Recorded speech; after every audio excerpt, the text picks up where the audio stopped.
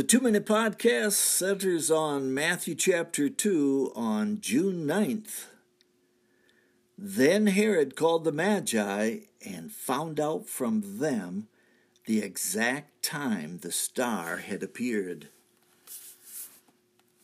The Magi were pagan Zoroastrians from Persia, Iran today. Have you ever noticed how many times that Iran and the Jews crossed roads throughout history? It's fascinating. Astrologers at heart, they would certainly have noticed a new phenomenon with a westward trajectory in the heavens.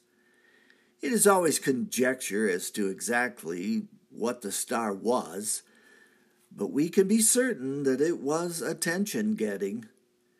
It may have become visible the night of the Savior's birth. So shocking was the revelation that these men deemed a westward outing necessary to satisfy their own curiosity. Just when they left the territorial limits of Persia is not known, but it was after the brief stay at the Bethlehem stable, and perhaps less than 2 years had passed. By this time, Joseph and Mary have found accommodations in a house in Bethlehem, and here the Magi came to present their gifts.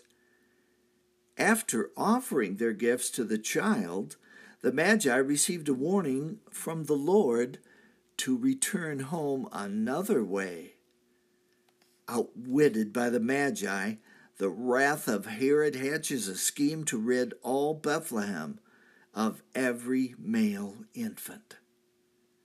In Bethlehem, with a population of about 250, a cry like a siren sounds throughout the streets as every infant under 2 is put to death. All will expire except the Christ child. Joseph and Mary had fled to Egypt in order to fulfill another prophecy from Hosea. And out of Egypt I have called my son. And that's the 2-Minute Podcast. I am Michael Foskey.